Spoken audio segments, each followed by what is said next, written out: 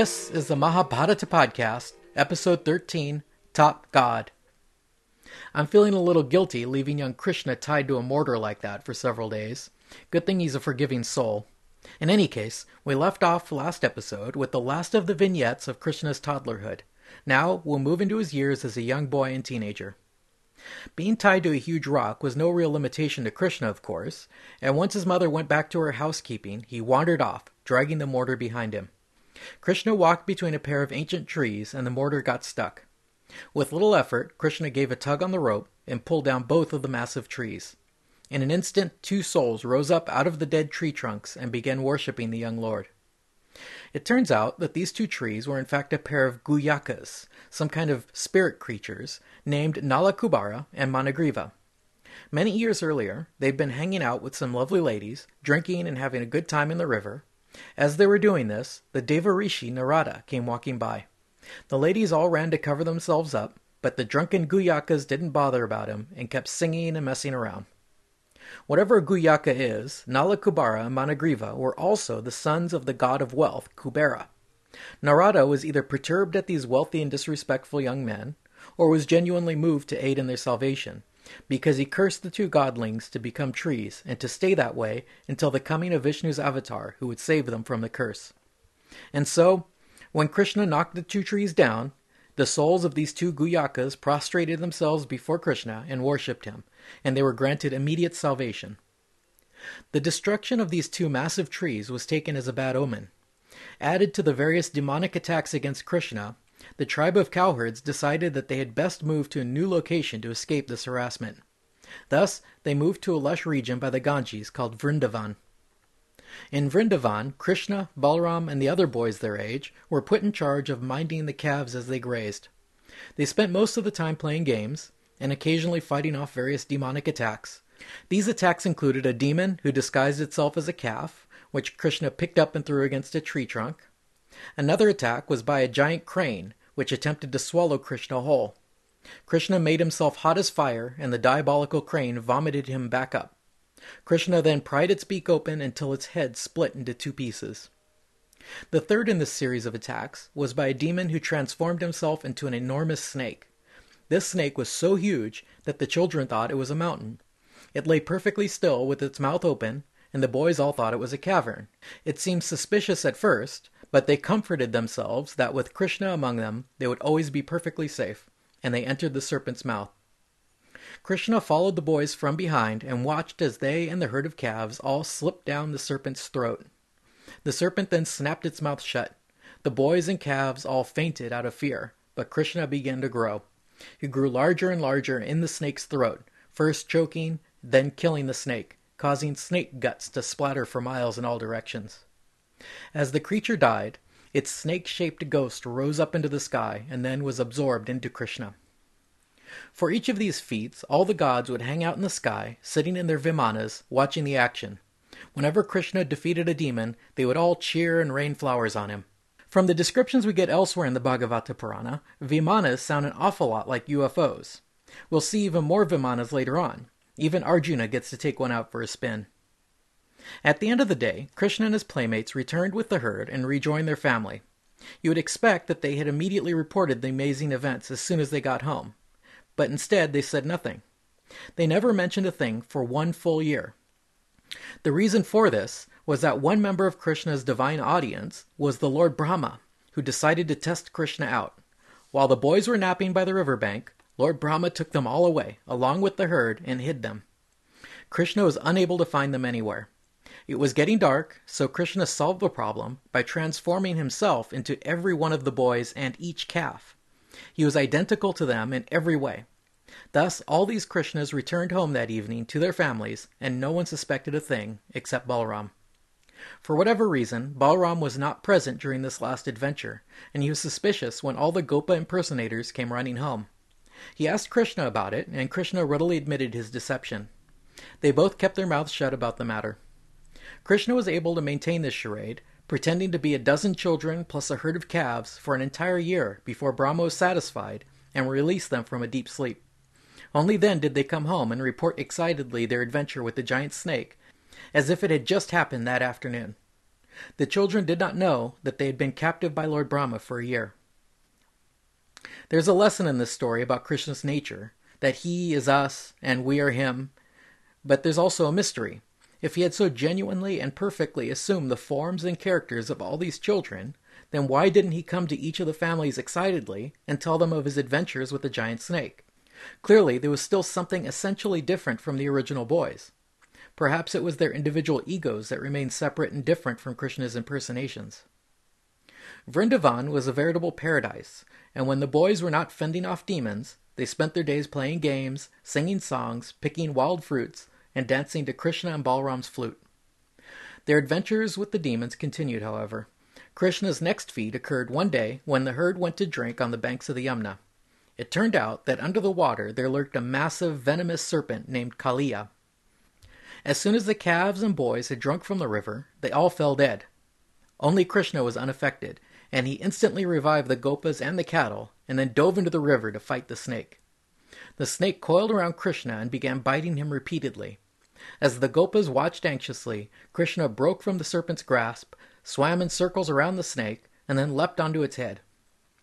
Standing on the head of the serpent, Krishna began to dance. As Krishna danced, his celestial admirers gathered around in their vimanas and began singing and making music. Krishna was stomping the life out of the great serpent.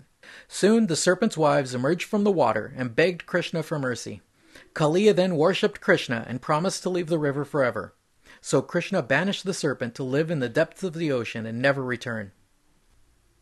By now Krishna was growing into a randy youngster, and the gopi cowgirls did not fail to notice his attractions. All the girls were infatuated with Krishna, their hearts melting as they listened to his flute.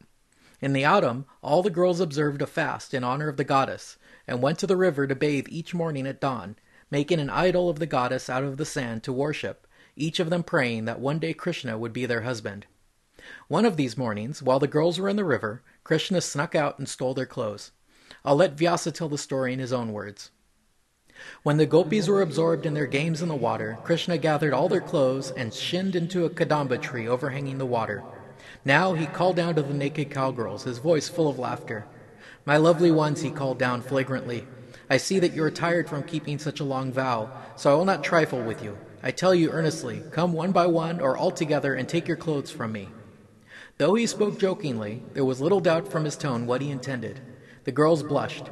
They trembled to realize what he was saying. Yet they could not be brazen, and remained neck-deep in the water, shivering. They said to him on the tree, "Ah, Krishna, what are you asking? It is not worthy of our chieftain Nanda's son. Give back our clothes, we beg you. Don't you see us shivering in the cold?" The older gopis said, "Beautiful blue one, we are your slaves. We will do anything you ask. But you are a knower of dharma, so give us back our clothes, or we will have to tell Nanda Gopa what you did." He was not perturbed. Without hesitation, he said, "If you are my slaves, then come and fetch your clothes from me. Be sure to come smiling, or I will not give them back. And what will Nanda do to me?" Nothing else for it, the gopis came shivering out of the river. They came covering their pubises with their hands, blue with the cold. He saw them in their enchanting nakedness and draped the clothes over his shoulder. He said, grinning down at the virgin girls, "Bathing naked, don't you know it is a sin against the gods to bathe naked in a river after keeping a vow? There's only one expiation for you. Fold your hands above your heads and prostrate yourselves on the ground, and I will give you your clothes."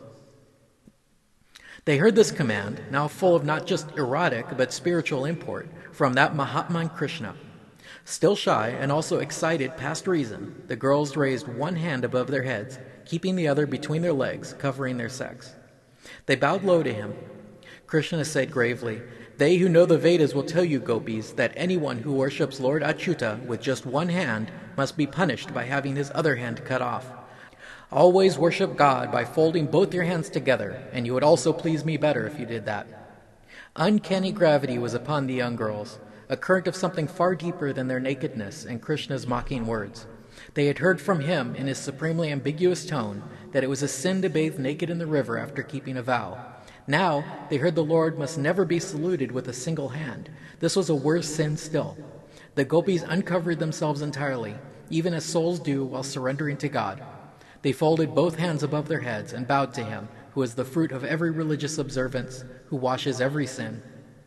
Devaki's son, the merry and merciful Krishna, looked at them now, bowing humbly and quite naked to him, and he was satisfied. He gave them back their clothes. He had deceived them by saying it was against the law of their vow to bathe naked in the river. He robbed them of their shame by making them come naked out from the water. He mocked them by having them accept his ridicule as a solemn truth. He treated them like puppets, making them fold their hands above their heads to prostrate before him. Yet not one of them felt in the least resentful. All they felt was the excitement of having been naked before him, of being with him now, the bliss of communion. The gopis clothed themselves, but they lingered on in Krishna's presence with shy glances at him. I know the reason for your keeping the Katyayani Vrata, and you will have what your hearts want. There is no sin in what you desire, gopis, and your yearning for me, your love, will save you from being born again into this world of samsara. For a seed once cooked does not sprout again. His smile grew now. Go back to Vraja, gopis, for your vow is over and it has borne fruit.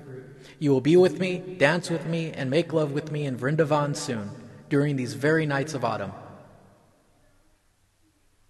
Around this same time of year, the Gopas prepared for an annual sacrifice to Indra. Krishna went to Nanda and, feigning ignorance, asked him, Father, what do you hope to gain from this sacrifice? Which god do you mean to worship? Nanda replied that they meant to worship the great god Indra, lord of the rain, master of the clouds. He pointed out that all they needed to survive depended on the rains coming each year. Krishna argued, all beings are born according to their karma, and by karma alone do they die as well. Karma gives them their pleasures and pain, their fear and prosperity. No god can bestow any boon or blessing upon a man contrary to his karma. So, to beings who are entirely subject to their own karma, of what use is an Indra who cannot sever the knot of the actions of past lives? Mortal men, the Asuras and the Devas, are all ruled by their natures, which results only from their karma. Who his friend is, who his enemy, his acquaintance, who is indifferent to him, his teacher, his god, all this is karma, nothing else. When a man has his livelihood from one god, but offers worship to another, he is like an unfaithful woman, supported by her husband, but receiving a lover. Never will she or her family prosper. I say, you should perform the sacrifice to honor not Indra, but our herd, our Brahmins, and this great mountain Govardhana. You can perform the sacrifice with the very materials you have collected to worship Indra. Krishna managed to convince Nanda and his fellow cowherds to forget Indra and instead to worship the cows, the priests, and the mountain. Indra was pretty annoyed. At this time, within the realm of samsara, Indra considered himself the lord of the universe, and here was this blue whippersnapper telling people to neglect him. Indra is the rain god, and so, once he saw that the Gopas carried out the sacrifice in honor of the hills and cows instead of him, he sent in his apocalyptic minions to flood them out and destroy the tribe. The thunder, lightning, and rains commenced, and all the cattle and Gopas ran to Krishna for protection.